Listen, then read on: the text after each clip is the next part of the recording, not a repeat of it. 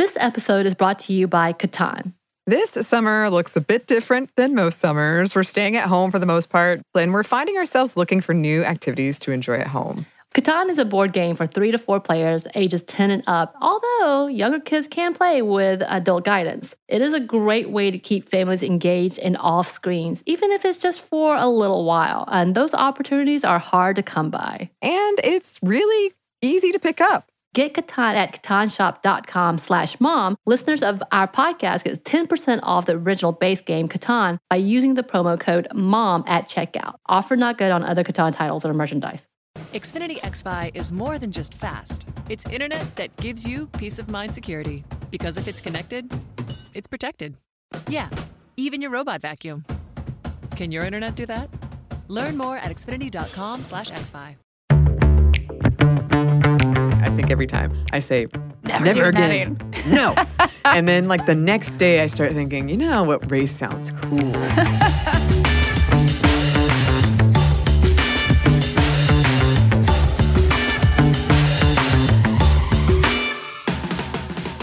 Hey, this is Annie, and you're listening to Stuff Mom Never Told You. And today I am joined by guest co-host Allison Loudermilk. Hello, Allison. Thanks so much for joining us. Hey, Annie. Thanks for having me. I'm delighted to be here.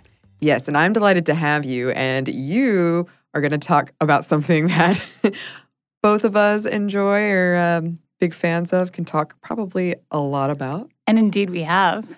Indeed we have. And that is running and the feminism of running. Yep. Yeah. So I kind of feel like I'm a new kid to the block when it comes to running, which isn't totally true. But I feel like you have a lot more experience and a longer running career than I do. Well, I'm older than you, Annie, so there's that. There's that. And also I was just very shy for a long time about my body running. But anyway, could you tell us a little bit about your running career? Sure. Yeah, I'd love to. So growing up, I was kind of a team sports kind of girl. I played soccer, I played tennis, that kind of a thing. And then in college, I didn't do any of those things, and I would sometimes go to the gym after I was, just feeling like I needed to get off my lazy butt. And my senior year of college, it was fall, and I had a friend, and he was crazy about running. And we were really close, and he used to drag me out like every day after class, and I would protest, but eventually I would get my butt down there. I remember the route perfectly, like most runners do. It was seared on my brain, I would say. It was like down 116th Street and down West End Ave, and then all the way to the boathouse. I went to school in New York City. So it's about like a 3-mile run. And we would do this run, sometimes with other people, but almost always the two of us, for sure. And he would not run with me, per se, Annie. Yeah? But he would run a couple paces in front of me. And he would just snicker at me. Like, it drove me crazy. Mm-hmm. But it also worked because I would try to catch up. Mm-hmm. And so this gentleman, he kind of cemented my love of running back then. I mean, I did it like all the weeks of my fall semester, and then it just carried over. And sometimes, like on a particularly joyous day, I will thank the universe, and I will thank like law. Shout out to you, Law, for college senior year for helping me become a runner. For a minute, I thought you were talking about like the law, the U.S. like Constitution or something. That was a strange nickname. Thanks. Yeah. Thanks, Law. Yeah. But today I run for myself. It's just become probably like for you and for our listeners, it's become part of who I am. I mean, I think about it all the time, like you were saying. I hear music in my head, and certain beats just make me want to run. Do you have that? Oh yeah, and I have a particular song by Muse that I don't know why. Which one? Madness. Oh, yeah. I think I was running the electric run, and it's kind of this like neon light race, and it came on, and I don't know why, but I just took off. And every time I hear that song, I think of that. For a while, I ran without music, and now I look back onto that thinking, wow. Yeah, I think there are arguments to be made for both. I would agree. So I've basically run them all now. I mean, I've done 5Ks, halves, marathons. I tried my first triathlon this past September, and I loved it. It was so fun. Yes, it was awesome. I totally recommend it to anybody who's been thinking about it. It was a sprint. Yeah, I've never done a triathlon, but I'm interested. I might pick your brain about that later. For me, I think I've talked a little bit about some of this on the show. I'm really privileged to run. I have the time and the money, and I can afford a decent pair of shoes. My legs are strong. A doctor once told me I had really strong quads and a runner's heartbeat, and I wanted to get that, like, I wanted him to write that out and get it framed. Because I've come a really long way. I was out of shape as a child. I was very self-conscious about my body and about the comments male classmates would make when I ran by them, and it sort of discouraged me from pursuing anything like that, which makes me really angry now because I was really competitive and I loved that stuff. Loved it. But they sort of scared me away, and also when you're in that kind of awkward phase with your body, it was easy for them to sort of convince me, no, you should probably not do this. But it makes me sad that I didn't participate in that kind of stuff. But fast forward to college, I started college for you as well. Yeah, Okay. Yeah, I started running to impress a guy. It was really nerdy, actually, looking back, because I don't know if you've ever heard of this thing that some college campuses do. It's called Humans versus Zombies. I don't think so. I mean, I've heard of zombie runs, but That was my first race, was a zombie run. But this is it's sort of a campus-wide game where everyone starts out as human, and you're wearing this bandana around your arm that indicates that you're human. And on the first day, there's an original zombie, and he can pretend to be human, and he'll like tap you on the shoulder and say, hey, I'm the original zombie. You're a zombie now. And then you have to put your bandana around your head to indicate you are a zombie. You can throw marshmallows at zombies to stun them. Anyway, it involves a lot of running. And there was this guy I really wanted to impress that played it as well. And at the time, I could only run maybe 10 to 30 seconds before getting winded. So I started training. I trained really hard. I did uphill sprints. I got pretty fast. Did not impress him at all. I bet if we contacted him, I think he lives in New York now, he would not know my name. I don't know. Annie, you make an impression. Thank you, Allison. Thank you. I'm not so sure, but I appreciate it. And then after that, I started doing it to maintain a certain like body shape, and it got all tied up into an eating disorder. So I turned a healthy thing into an unhealthy thing. I've mentioned it before. I call it my coping mechanism gone wrong. But it is something that I love and something that I feel makes me feel strong. It makes me feel confident. When I go upstairs, I can't tell you how I feel. I feel like I've conquered the world. Which is kind of sad, but also kind of wonderful. I never thought ever that I'd run a marathon, and I did. And sometimes I think it's easy to dismiss how hard you work to do those kinds of things, especially when you're in the running community. I don't know. Oh, absolutely. Yeah, like running 26 miles is a lot.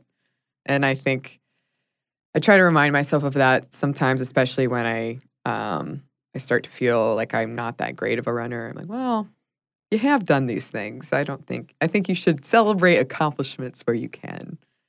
I've done runs where I've seen things that are so beautiful. Like there's this one place that I run every morning. And if you're lucky and there's a sunrise happening at the right time and the way the wall curves, if there's no people there, it looks like you're running forever into the sunrise, and it's so beautiful.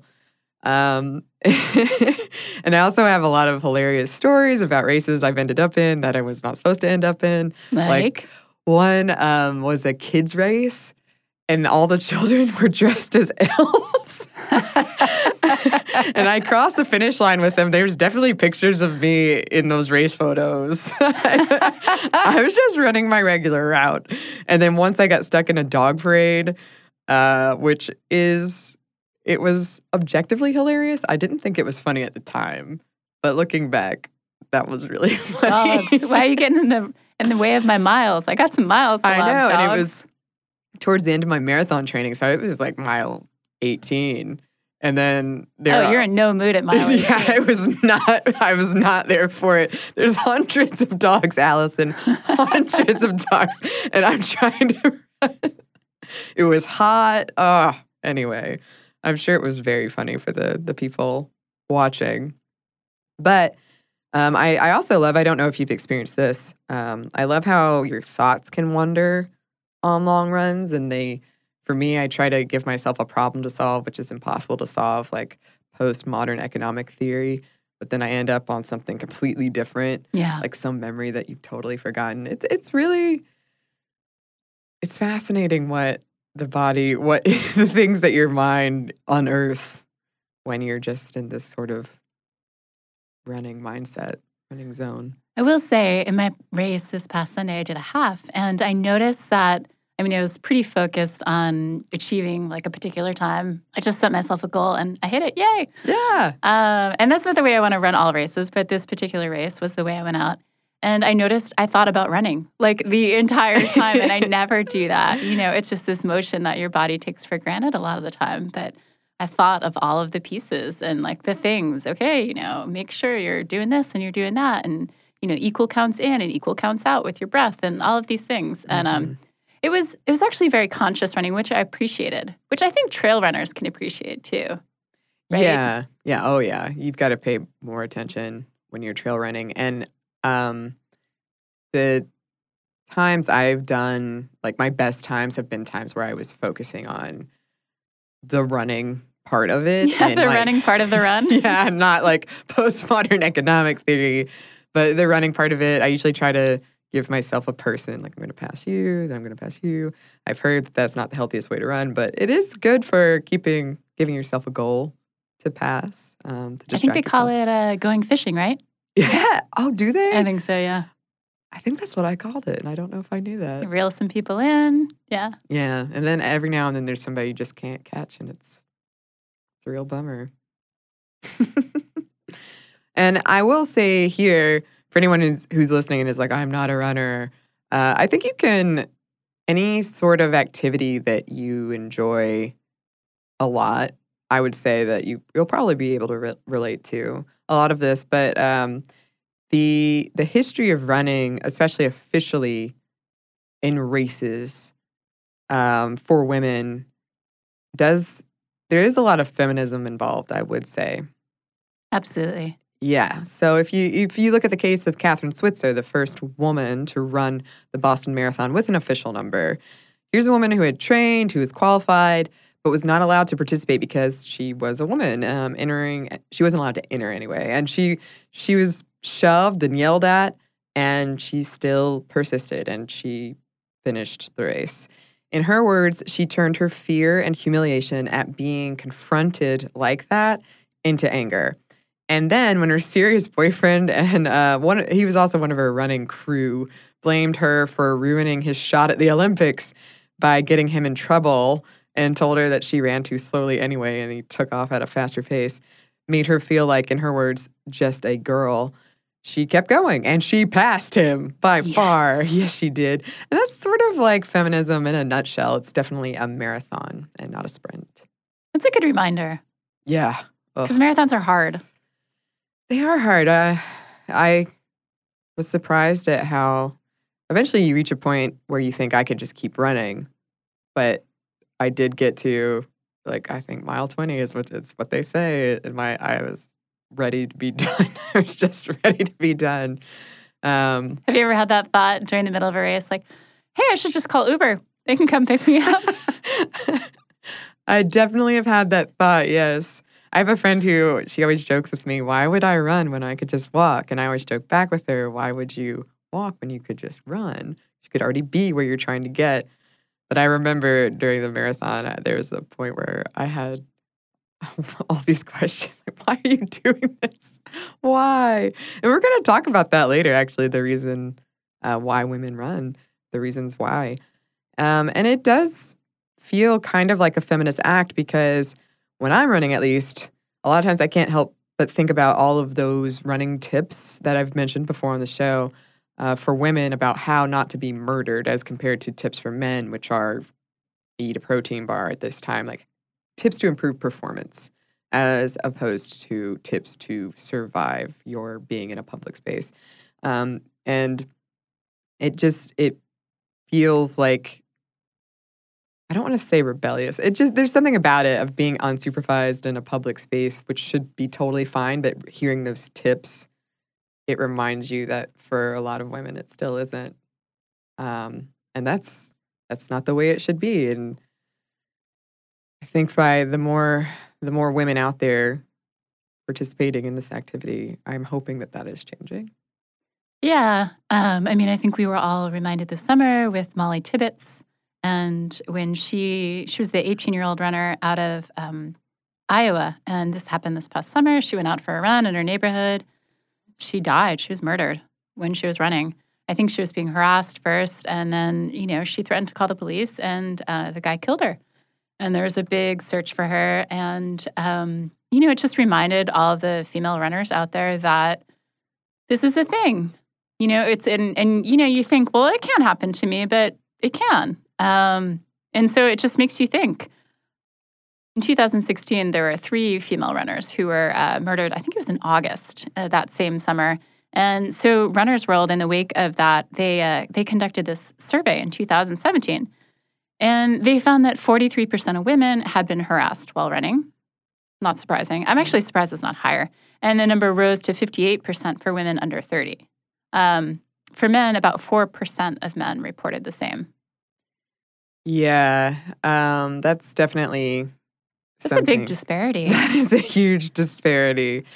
Yeah, and I just, those tips, again, I think about them all the time because I know 2 of them off the top of my head. One was never wear a ponytail, which of course you're going to want to wear a ponytail because you don't want your hair to get in your way. And then the other was never have headphones, which again, for a lot of us, the music is a good motivator. You can set the beats per minute to make sure that you're hitting the pace that you want.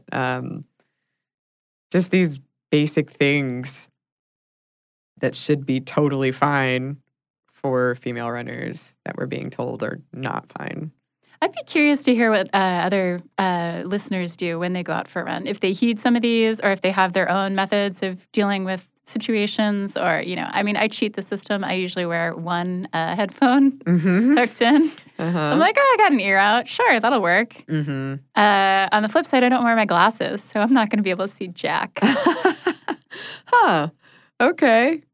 I keep both of mine in. I have one ear that's really bad, so I guess it's pointless, but I did have a woman recently, get in my face and start yelling at me, telling me that I should not be running with headphones, that it was not safe. And didn't I realize how unsafe it was? And it kind of surprised me. She was yelling. What was the situation? I was just running. It wasn't dark yet, but it was getting dark.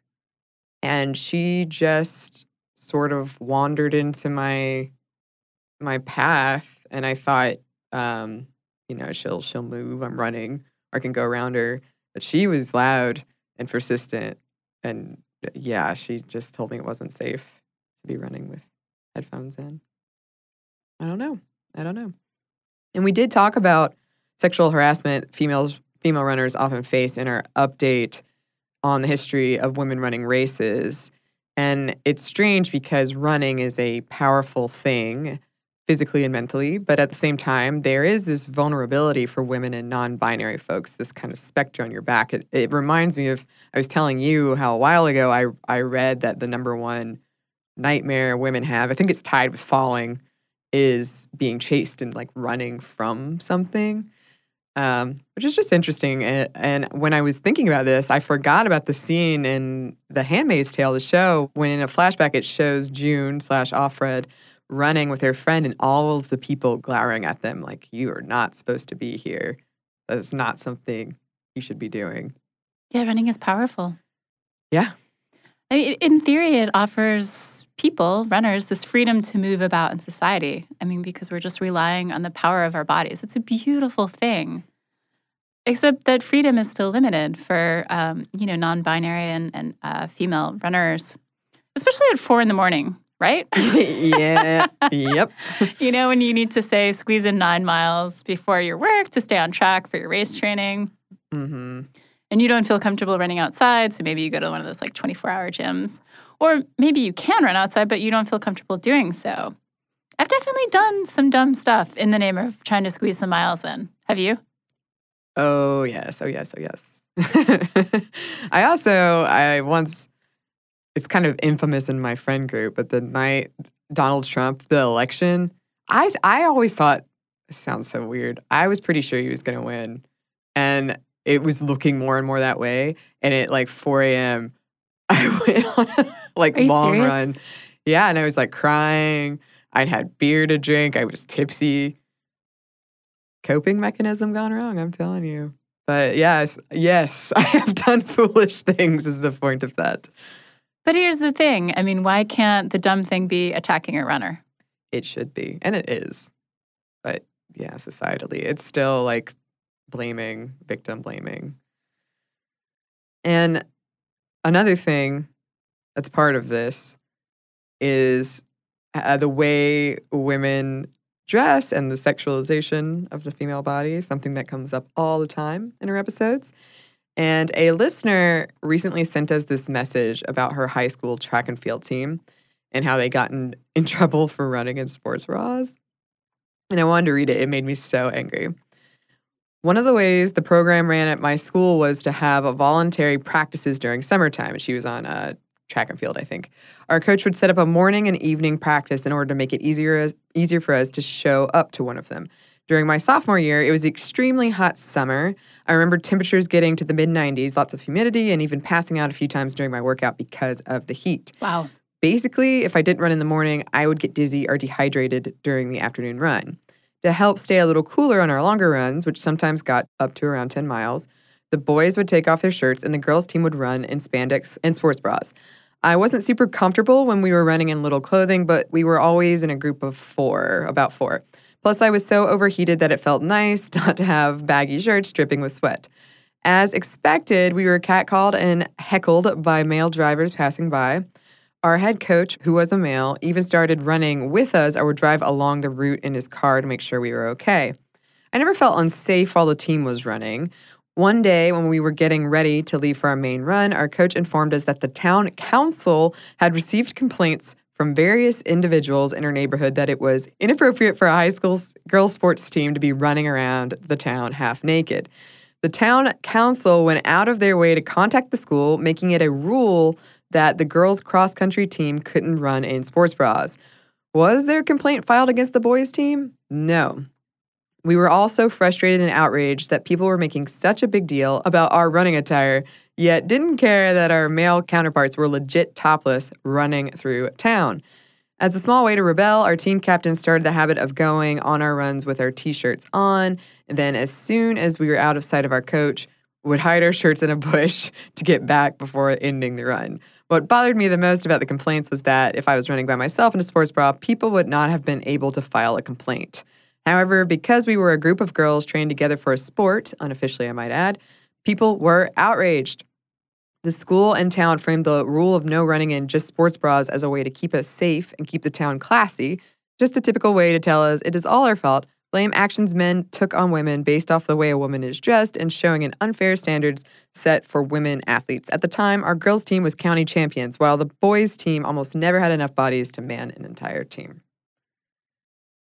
Yeah, so even though running feels to me like a feminist act because it offers me and you, listeners, and Annie, and everyone who has ever run a mile, it offers the ultimate control over our bodies. There's still these limitations on the act of women running, be it on how we dress or when and where we put in our miles. Yeah, but despite all of that, there are more women running than ever, and we're going to get into that and reasons why. But first, we're going to pause for a quick break for a word from our sponsor. This episode is brought to you by BetterHelp. So we know, listeners, it's been rough for a lot of people out there, and we've been very open about our experiences with therapy and how it's been so helpful for us in the past and in the present. And because of that, we wanted to highlight a service that we think might be of help to you all, BetterHelp, which offers licensed online counselors who are trained to listen and to help. You can talk with your counselors in a private online environment at your own convenience from wherever you're comfortable. And BetterHelp counselors have expertise in a broad range of areas. They can give you access to help that might not be available in your area. And you just have to fill out a questionnaire to help assess your specific needs and then get matched with a counselor in under 48 hours. BetterHelp is an affordable option, and our listeners get 10% off your first month with a discount code MOMSTUFF. Get started today at betterhelp.com/momstuff. That's better, HELP.com/momstuff. Talk to a therapist online and get help. This episode of Stuff Mom Never Told You is brought to you by Catan. This summer looks a lot different than most. We're staying at home for the most part, and many events we usually look forward to are canceled. We find ourselves looking for new activities to enjoy at home. Catan is a board game for 3 to 4 players, ages 10 and up. Although many younger kids can play with initial adult guidance, it's a great way to keep families engaged and off screens, even if it is just for a little while. And those opportunities are hard to come by. Unlike the roll your dice, move your mice games, this is a little different. What are your experiences? The first time I played Catan was at our office game night, and it was so fun. It was quick to pick up. It was easy. It was social. We made it really competitive because we're a competitive group, but you don't have to. And what I thought was just going to be a short game among friends turned into an epic game night that we shall remember forever. Hours we played, hours. And yes, I lost, but I had fun. You had fun. Well, obviously, it keeps you really social. And like you said, it is really easy to pick up, which is really nice right now. This year is the 25th anniversary of Catan. Get Catan at catanshop.com/mom. Listeners of the podcast get 10% off the original base game Catan by using the promo code MOM at checkout. Offer not good on other Catan titles or merchandise.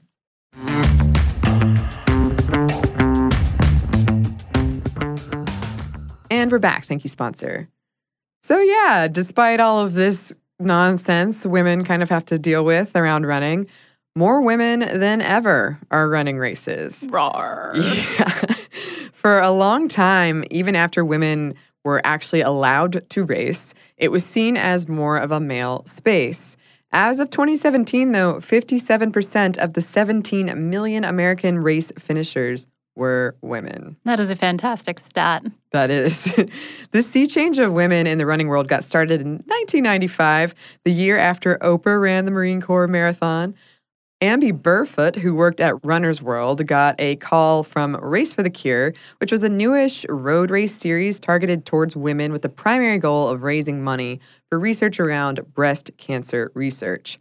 One of their races in the Midwest had 10,000 female runners registered. In Burfoot's words, quote, "We were Runner's World, and we were completely unaware that there was this tidal wave." At the time, men accounted for 68% of race finishers, but women finishers overtook male finishers by 2010. Annie, Yes. can I ask you a very serious question? Yes. When was your first marathon? Was it post-Oprah, I'm assuming? It was post-Oprah. I didn't know she ran one until doing this research, actually. I love it. Oh, yeah. I do, too. It definitely opened up, I think, the idea that more people could run a marathon. I think it made it more accessible, or at least it seemed more accessible to people. Anyway, I will say that in this office, a lot of people run. I feel like a lot of people run in this Shout out office. to you, Will Pearson. Yes, a part-time genius. And when I first started, it was thanks to you in part, Allison, and it made it feel more accessible to me having people in my orbit that ran these races. And I had this goal of running a half. I never thought I'd run a full, but I ran my first full 2 years ago, and it was the Walt Disney World Marathon. And I had just injured, I had runner's knee. That was your first? I didn't realize that was your first. That was my first full marathon, yeah. And I'm really angry about it, actually. It's just the luck of the draw. It's how things work out. But I had just been on this really long cruise, and training for a marathon on a long cruise, not easy. And so the cruise docked in Florida, and we went from there to run the race. Huh. And there was a cold snap, which no one was prepared for. The race officials certainly weren't prepared for it. It was 11 degrees, I think, in Florida. It was really cold. And my gummies, I use gummies for energy. Oh, yeah, me too. They were frozen at mile 6 when I went to eat them. They were frozen solid. So it was just like not the ideal. Sometimes it doesn't all come together. Oh, definitely, definitely. How about you, Allison? When was your first? Mine was Marine Corps, and it was October 2001. I was in my 20s, and I did it because I honestly don't know. I think I just did it because I wanted to be something I had done, right? You know, just one of those things like, I ran a marathon. Yeah, bucket list type thing. Yeah, exactly. And then I got hooked, as most of us do. I crossed that finish line, and I immediately started thinking, I wonder what my next race is going to be. It's so funny you say that because I feel like I'm not that big of a race runner, but every time I run a race, at the end, I'm pretty sure I'm not exaggerating. I think every time I say, never again. No. And then like the next day I start thinking, you know what race sounds cool? It's just how quickly the mind shifts and is like, you know, I think it might be cool if you did this one. As we record this, I'm about to go do Wine and Dine at Disney, which is a half. So sounds like such a good one. Fingers crossed. Yeah, it's really fun. It's really fun. You get to run through all of the parks. And at the end, there's all the whining and dining you could wish for. Holly Fry of Stuff You Missed in History Class is definitely the one who got me. She's the one that really got me to run a half. And then she is like continued to be like, you know which one you should do? This other Disney one that I love. Yeah, Holly is amazing. She's done so many of those races. I'm such a dork. I remember that. I know. It's so funny. I feel like we're talking about like your first kiss or something. We're like, my first race was this. And by the way, we would love to hear stories of your first races. Yes. Oh, yes. And if we take a step back and we look at why women for so long were discouraged from running, one of the main reasons given to women was health.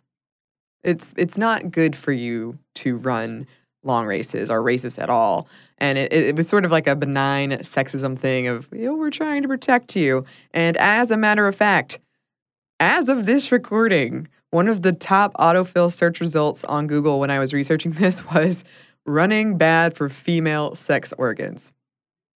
So that was one of the things that for a long time was used to keep women out of races. And if you did run a race, somebody would have to run behind you because they would have to catch your uterus as it fell out. Yes. That's what they thought. And I mean, it probably goes without saying, but generally this is not the case. Not the uterus falling out thing, but just like it's not bad for female sex organs in general. I'm not a doctor, but just play one on TV. I just play one in podcast. Most studies looking into runners, how to improve the health of running, all the study participants until recently have been men, or mostly men. So a lot of things I've read, and I've been reading up a lot about this lately because of runner's knee and all that stuff, advise you to take any running advice that involves a study with a grain of salt if you're a woman or non-binary, just because our bodies are different and there isn't that much science as of yet looking into that. And as we've discussed before, some science does show that women are better endurance runners and that this might even improve after giving birth. And since I've never done that thing, I thought maybe you could speak to your experience, Allison. I have done that thing. So I actually ran Chicago while I was pregnant with my first child. Ooh. Wow, how was that? Well, Annie, that wasn't the plan exactly. I had this original plan to really go for it at Chicago. I was, of course, like seeing if I could get a Boston qualifier. I hope to someday still, don't we all? Except a few days before Chicago, I hadn't gotten my period. And my female training buddy and very good friend was like, maybe you should just, see if you're pregnant. Yeah, And sure enough, I was. And I did Chicago anyway. Uh-huh. I really just tried to rein it in a little bit. That was more than 11 years ago. And the little bean in my belly turned out to be my 11-year-old daughter. And I hope a future runner. I like to joke with her that she's already run a marathon. Oh, man, that's lucky. She's already got one under her belt. Yeah, I never really considered not doing Chicago, even after I found out I was pregnant. But I do remember that there is a lack of solid evidence on whether running a marathon was okay, how much mileage was okay, that kind of thing. So I just winged it. And most of us have done that. And I tried to listen to my body. And in fact, it's gotten, the field has sort of advanced a little bit in that knowledge. And running while pregnant, assuming there are no complicating factors like, gestational diabetes, running while pregnant is perfectly fine, assuming you can find a bathroom on your route. And the American College of Obstetricians and Gynecologists, they recommend 20 to 30 minutes a day. I saw estimates of up to an hour. I think the important thing, again, is just to listen to your body, not to do like crazy pushing yourself, and get out there. This is my favorite, Annie. I love this so much. There are these stories of women, and I guess runners who run every day are called streakers. Correct me if I'm wrong, Annie, or listeners. So they have these running streaks that they are unwilling to break. So they will run actually on the day of their delivery, and they have been known to run in the hospital doing laps. Whoa. Yeah. That's some dedication right there. Yeah, that's a lot. Yes. Yes, it is. For many moms, running is a way to just stay sane and relieve stress. It helps to connect with a part of their like pre-parenting former selves. And it also helps to be an active, positive example for their kids. It's this active, like, taking control over their bodies again. And post-pregnancy, body changes. Mm-hmm. That first run can be, like, so freaking powerful. I remember it sent the running fire just, like, coursing through my veins again. Mm-hmm. It was this powerful reminder of my former self, and it felt great, especially since it was post-major surgery, the first I've ever had. It was C-section. Mm-hmm. So it was such a good way to connect to the person I was and the person I would be, and to, like, make those two selves meet. And then, of course, once you have a child, you can go out for a walk or a run with your new baby and stay sane, because it's really nice to get out of the house when you have a new baby. So for those who can afford them, this is where the jogging stroller can become a real lifeline. But again, kind of looking at how races frame things, a lot of races don't allow for jogging strollers. And sometimes you even have to pay extra or register your kid. What? I was like, I've never heard that. To pay to register your kid? Yeah, like the person in the stroller. Also, shout out to the biceps of the women pushing those jogging strollers. They are amazing. Yeah, every time someone passes me with a jogging stroller, I'm super annoyed, but then I'm very impressed. It's a a mix of emotions. Have you ever dropped out of a race? No.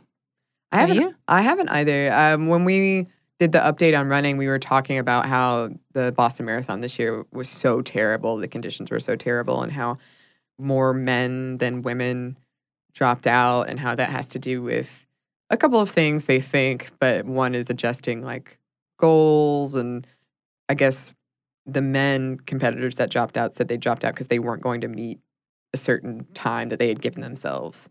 But women were more able to adjust that time based on the poor conditions. I have never dropped out, but I did break my ankle running a trail race at mile 6. And it was a half marathon, and I finished the race. And I worked for 2 days after that until I could no longer fit my foot in my shoe. Annie. And I was like, well, this might be a problem. And my mom came in and she did the best, like, gasp. And she said, get in the car. And I still pay the price for that. Like, I can't sleep. I can only sleep in one position. My friends call it dead bird because I have to hang my foot off the bed. So no shame at all if you've ever had to drop out of a race. Definitely, like going back to what you were saying, listening to your body. I'm really bad about, and this is probably definitely why I have runner's knee and plantar fasciitis. I'm really bad about doing that. And I'm bad about even, like, you can start walking, you can stop and stretch. I'm bad about all of those things. I am too. But they are good things to do, especially if you want to keep running and you want to push your performance. It feels like a step back, but it's not. It's part of your training. You're absolutely right. We all want to run for as long as we possibly can. I mean, I want to be 80 and like have one of those sweatpants and be like shuffling along. I love those people. Like, love them. And so taking the longer view and being smart is absolutely the thing to do. And it's a good reminder. Yeah. And this brings us to races and sexism in races. Because there are a lot of minor things, they seem minor, I don't know, in races that do reinforce this idea that the default racer is male. And because of that, part of that women don't belong. And I do think that the perception is that the male winner of a race is the real winner, and like the men's marathon at the Olympics is the real marathon. Correct me if I'm wrong, but I think that's what closes the Olympics is the male marathon. The female marathon happens at the midpoint. I think so. Okay, I'm going to go with it. It seems logical. It seems believable. If we look at race directors, the makeup of race runners skews female now, but that isn't reflected in the leadership. The IAAF, which is the International Track and Field's governing body, has an election just for getting one woman on their council. Most major marathons are directed by men. And this brings us to another point that is near and dear to my heart. The shirts. The unisex shirt. Because, let's be real, unisex shirts aren't unisex. In a lot of races I've run, you can pay more to get a woman's cut shirt. But the message, again, is that, yeah, we didn't plan this race with you in mind. And not to hammer this home, but yeah, to hammer this home, more women are running races now than men. It would be different if, I don't know, only like 4 women were running. Okay. But it's probably over half of the racers are women. I like to think of myself as a rare unicorn, but female runners are not rare unicorns, in fact. No, alas. Well, I guess it's for the best, but it would be nice to think of yourself as a rare unicorn. For the Atlanta Peachtree Road race, the medal is a shirt. You can only get it, or you're supposed to only get it, once you cross that finish line. I kind of love that. I do too, but it's unisex, and the sleeves always look so dumb and boxy on me that I cut them off. And you would be surprised how many people see me running around the city and how many women stop me and say, I never thought of doing that. That's so smart. Because they don't fit right. They don't fit. And it's frustrating because it is the trophy. And I hate to think of people not wearing it because it doesn't look good. Yeah, those running shirts. I mean, I'm like the size of a 12-year-old. And they're huge. They're so big. Yes. I mean, and like I have one for the New York City Marathon. Like, I will never give that thing away, but I swear to God, it goes down to my ankles. It's so big. Yeah, that's another thing too. And something else that we wanted to talk about is female-only races. Yeah.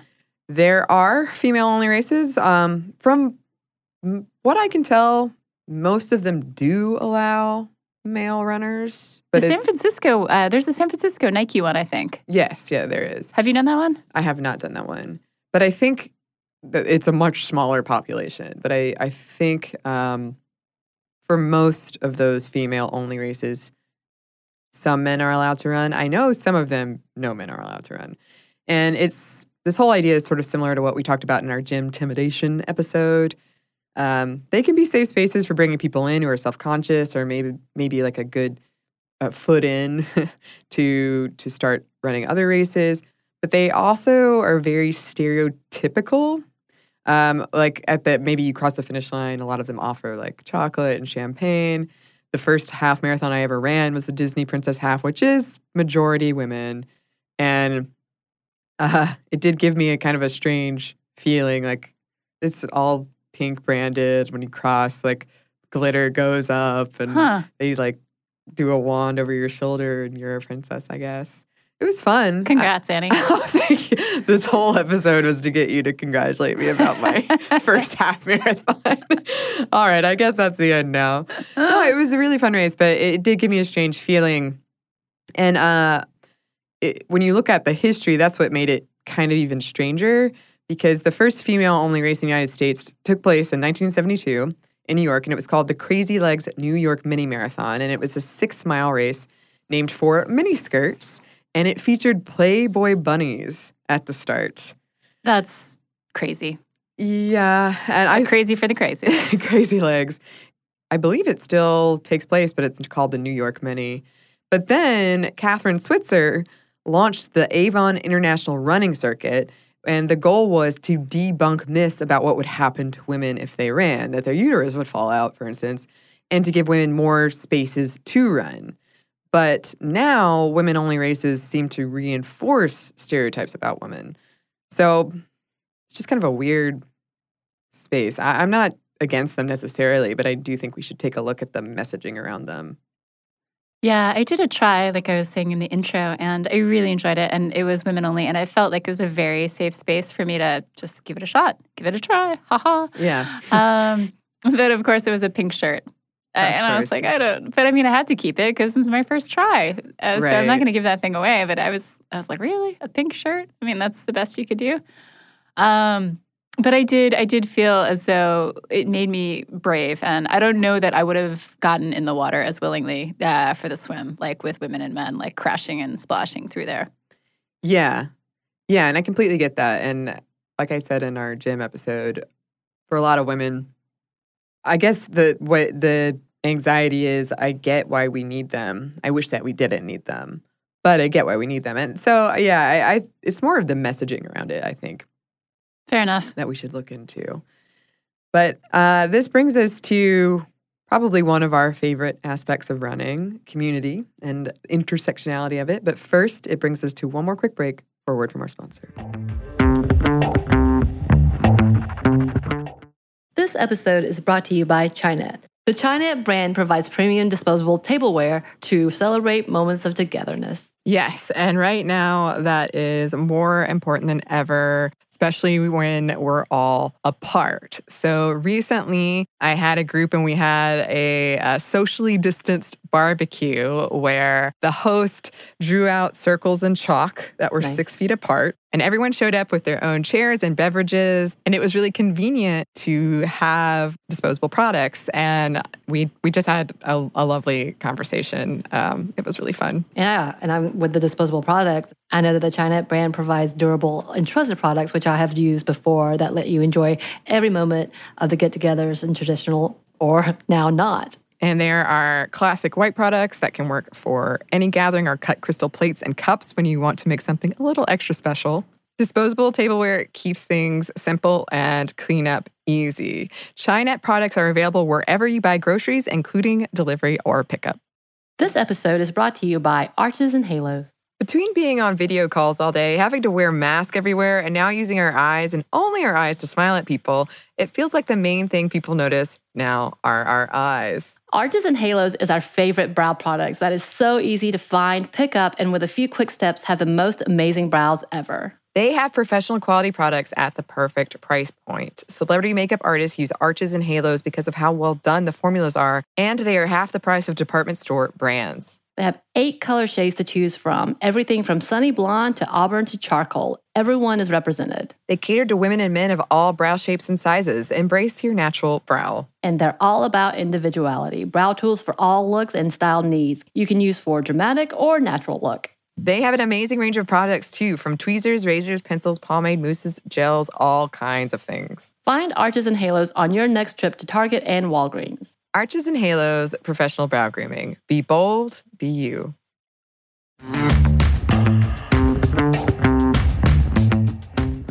And we're back. Thank you, sponsor. And we're back with community, the community aspect of running. Because if you compare the number of female runners to the number of women in other endurance sports like cycling or competitive swimming, it is no contest. Running edges them out by far. So edges is not the correct word. There's way more women participating in running. And when trying to pinpoint the reason behind that, the one reason that comes up the most often is it's easier to turn running into a social and community forming activity. And I also think it's because it's easier, because all you need is a pair of shoes and a place to run.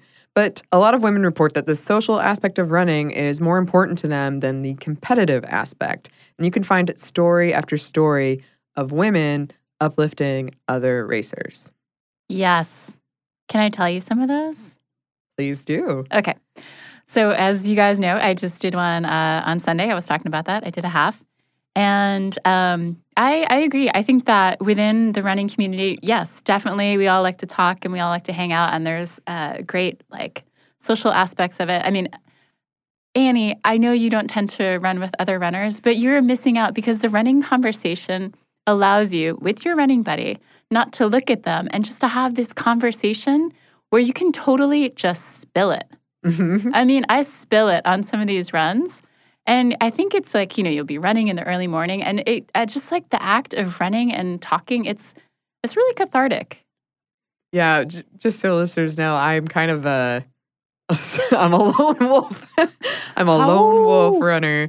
I'm very bad about running with partners. But I mean, I do have the community aspect almost outside of running, if that makes sense. Like runners that are friends and we talk about running. Allison and I could talk about running all day. We won't, but we sort of already have. Yeah. But yes, you have this experience with the community and having that while running. Yeah, so I finished my race this past Sunday, and the first thing I did was I went up to this woman, and she was wearing a blue shirt because that's all I know about her. And she'd finished just ahead of me. And I went up to her and I thanked her because I paced off of her for the last few miles. I was tracking her, and it was exactly like you were saying. You try to hang on to the person in front and just let them pace you. And I couldn't catch her. And so because of how strong she was, I got to the finish line and I made a PR. And so awesome. I'm so psyched about this PR. Yeah, that's awesome. Congrats. But before I could even get to her, this blue-shirted woman who I wanted to thank, this other woman comes up to me and she's like, "Hey, thank you." And I was like, "What? Thank you for what?" She said, "Oh, well, I tried to catch you, but I couldn't, and I paced off of you." So there was this whole like chain going on. And I was surprised. And so, I immediately paid it forward to the blue-shirted woman. And it's totally anecdotal, and I get that, but I don't think guys are doing that. And I wonder what listener experience is in these situations. Yeah, we would love to hear from any other runners about what kind of community you've experienced while running. So Desiree Linden, this year's Boston Marathon winner, she totally illustrates the power of the female running community. As we were talking about, the conditions for Boston this year were particularly horrible. It was cold. There were these icy sheets of rain that were pelting you. I was told that by the time you got to the starting line, your sneakers were already wet. So some, smart runners brought a second pair of shoes. So they weren't like running in soggy shoes to start off, but a lot of people just had soggy shoes. So anyway, Desiree told the New York Times that she wasn't sure she'd finish. So she said to her fellow American runner, Shalane Flanagan, let me know if you need anything like, I don't know, say some shielding from the wind, and I'll do it before I drop out. So Flanagan says, well, I got to pee. And Linden says, cool, I'll help you get back in the pack when you're done. First of all, I can't even believe that they can run those things so fast and use the bathroom at the same time. Like, that's amazing. It is. So Linden helps Flanagan get back in the pack. Long story short, Flanagan gets tired. Linden keeps trucking. Linden prevails. She totally, she just prevails in these icy conditions and she wins. And she says, quote, "If it hadn't been difficult, it probably wouldn't have meant as much." Yeah. I mean, so it was a terrible, terrible marathon. And she stopped to help her buddies and she still won it. And I just love this story, like love it. Yeah. So I had another great story about Flanagan, who, coincidentally, she was the first American woman to win the New York City Marathon in 40 years. Wow. And she's done a lot for competitive women's running. She's pretty cool. So anyway, she won in 2017, and she was training for the 2016 Olympic trials with this woman, Amy Craig, also a competitive runner. So according to this story I read, Craig and Flanagan are running. They're stride for stride, running in the Olympic trials. And Flanagan starts to fade. And Craig, as opposed to shooting off ahead and being like, see you later. I mean, after all, this is the Olympic trials. Craig slows down with her. She gets Flanagan water, which is, I mean, at that point in the race and at that like crazy level, you are conserving every single bit of energy. Yeah. But she goes and she gets her running buddy water. Flanagan makes it to the finish line. She qualifies. Totally debatable if she could have done that by herself. And I just, like, I love that. I mean, I love that community. I love that, like, I mean, I want a PR. I want to get in the Olympic trials, but I'm still going to stop to help you. Like, it's just, I love these stories. For me, I had a female running buddy who pretty much dragged me over the last 7 miles of my last marathon. Unlike you, Annie, who crashed at 20, I hit the big bonk at mile 19 at my last marathon. And she was there. She got me to finish. She tried everything. I mean, she was like, I'll talk about, I'll play pitbull for you. Here are some pretzels. Let me tell you about my home renovation. Like, she tried it all. She was massaging my calf at one point. I mean, but she got me there. And there's no way that I would have been able to do it without her. No way. Yeah, those stories are really beautiful because it is such a competitive it can be such a competitive thing, and these stories that you're sharing, they are, but it's still so important to uplift other competitors and other female runners, and that's really lovely. Yeah, I mean, you elevate yourself and you elevate the runners among you. It's nice. Yeah. I like it. And I do think it's a more rewarding experience that way. I once somebody, I think defensively, he was trying to feel better about himself, but he told me that I was being very selfish by running.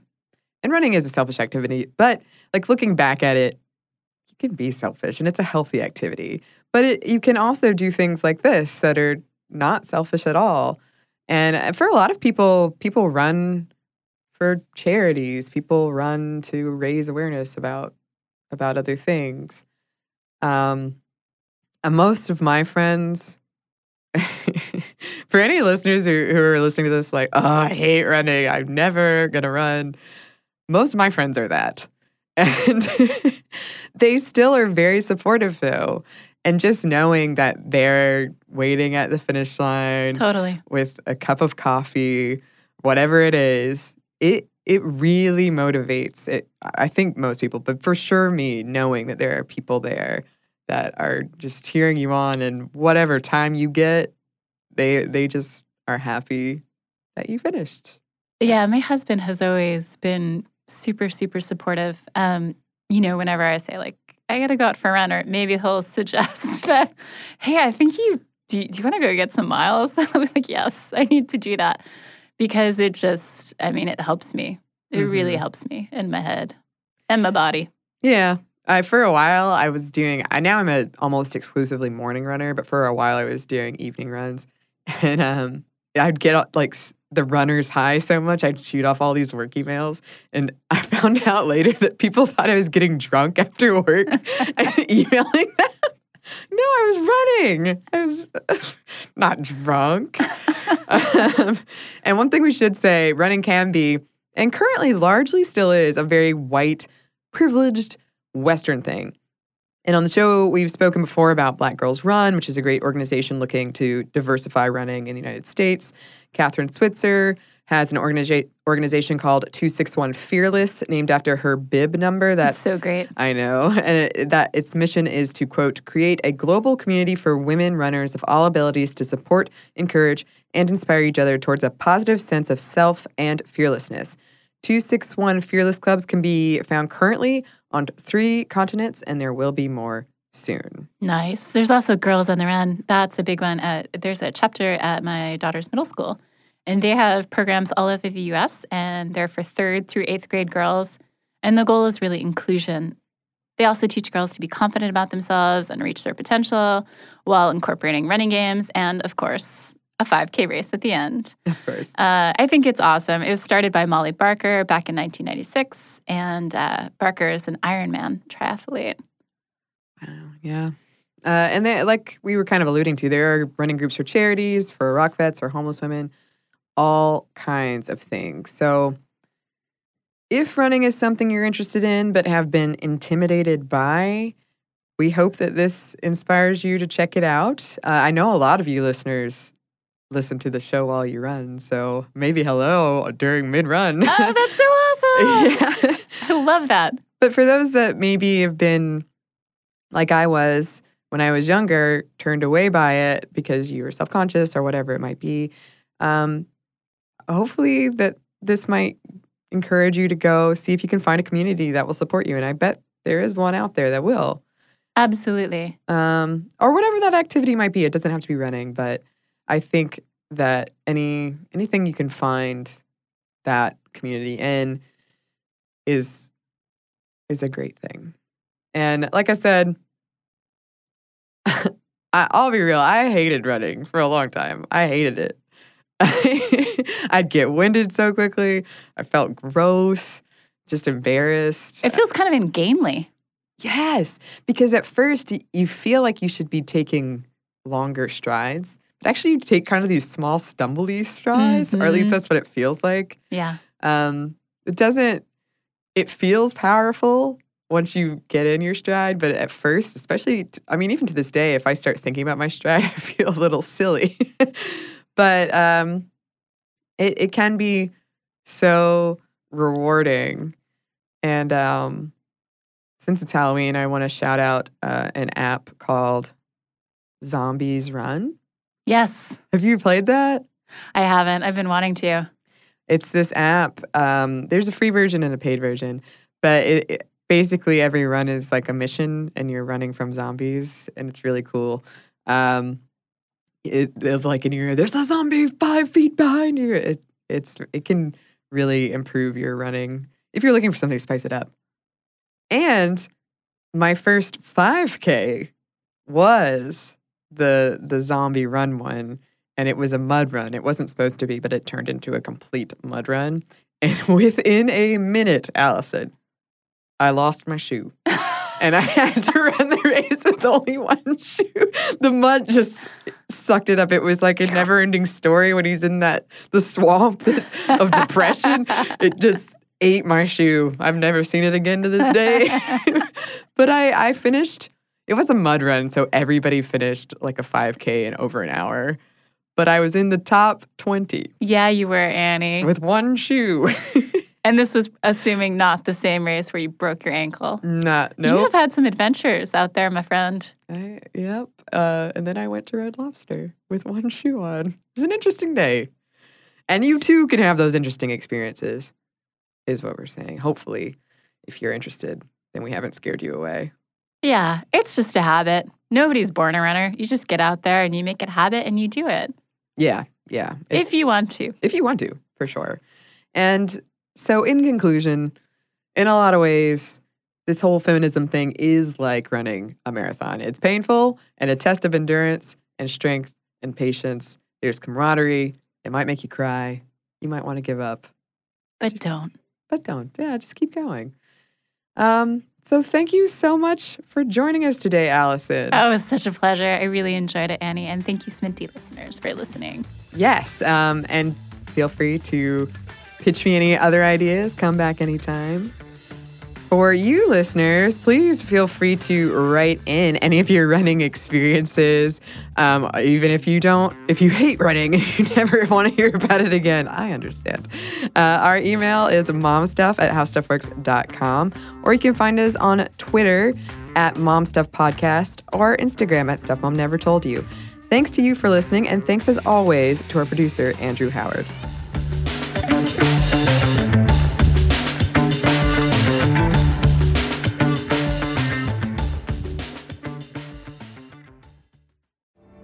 What if I told you that UFOs, haunted houses, and even inexplicable magic tricks are all caused by the same creature?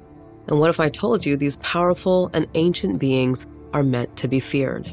The Hidden Djinn, a new podcast from iHeartRadio and Aaron Mahnke's Grim and Mild, explores the legends of these ancient and terrifying creatures. Join me, Rabia Chaudhry, as we step into the world of the Hidden Djinn. Listen to The Hidden Djinn on Apple Podcasts or wherever you get your podcasts. In this time of pandemic and revolution, do you find yourself frustrated at high levels of corruption and inequality, at our inability to get basic things done, at the persistence of systemic racism? You're not alone. I'm Baratunde Thurston, author, activist, and comedian. Our democratic experiment is at a tipping point, but which way we tip is up to us. Listen to How to Citizen with Baratunde on the iHeartRadio app, Apple Podcasts, or wherever you listen to podcasts.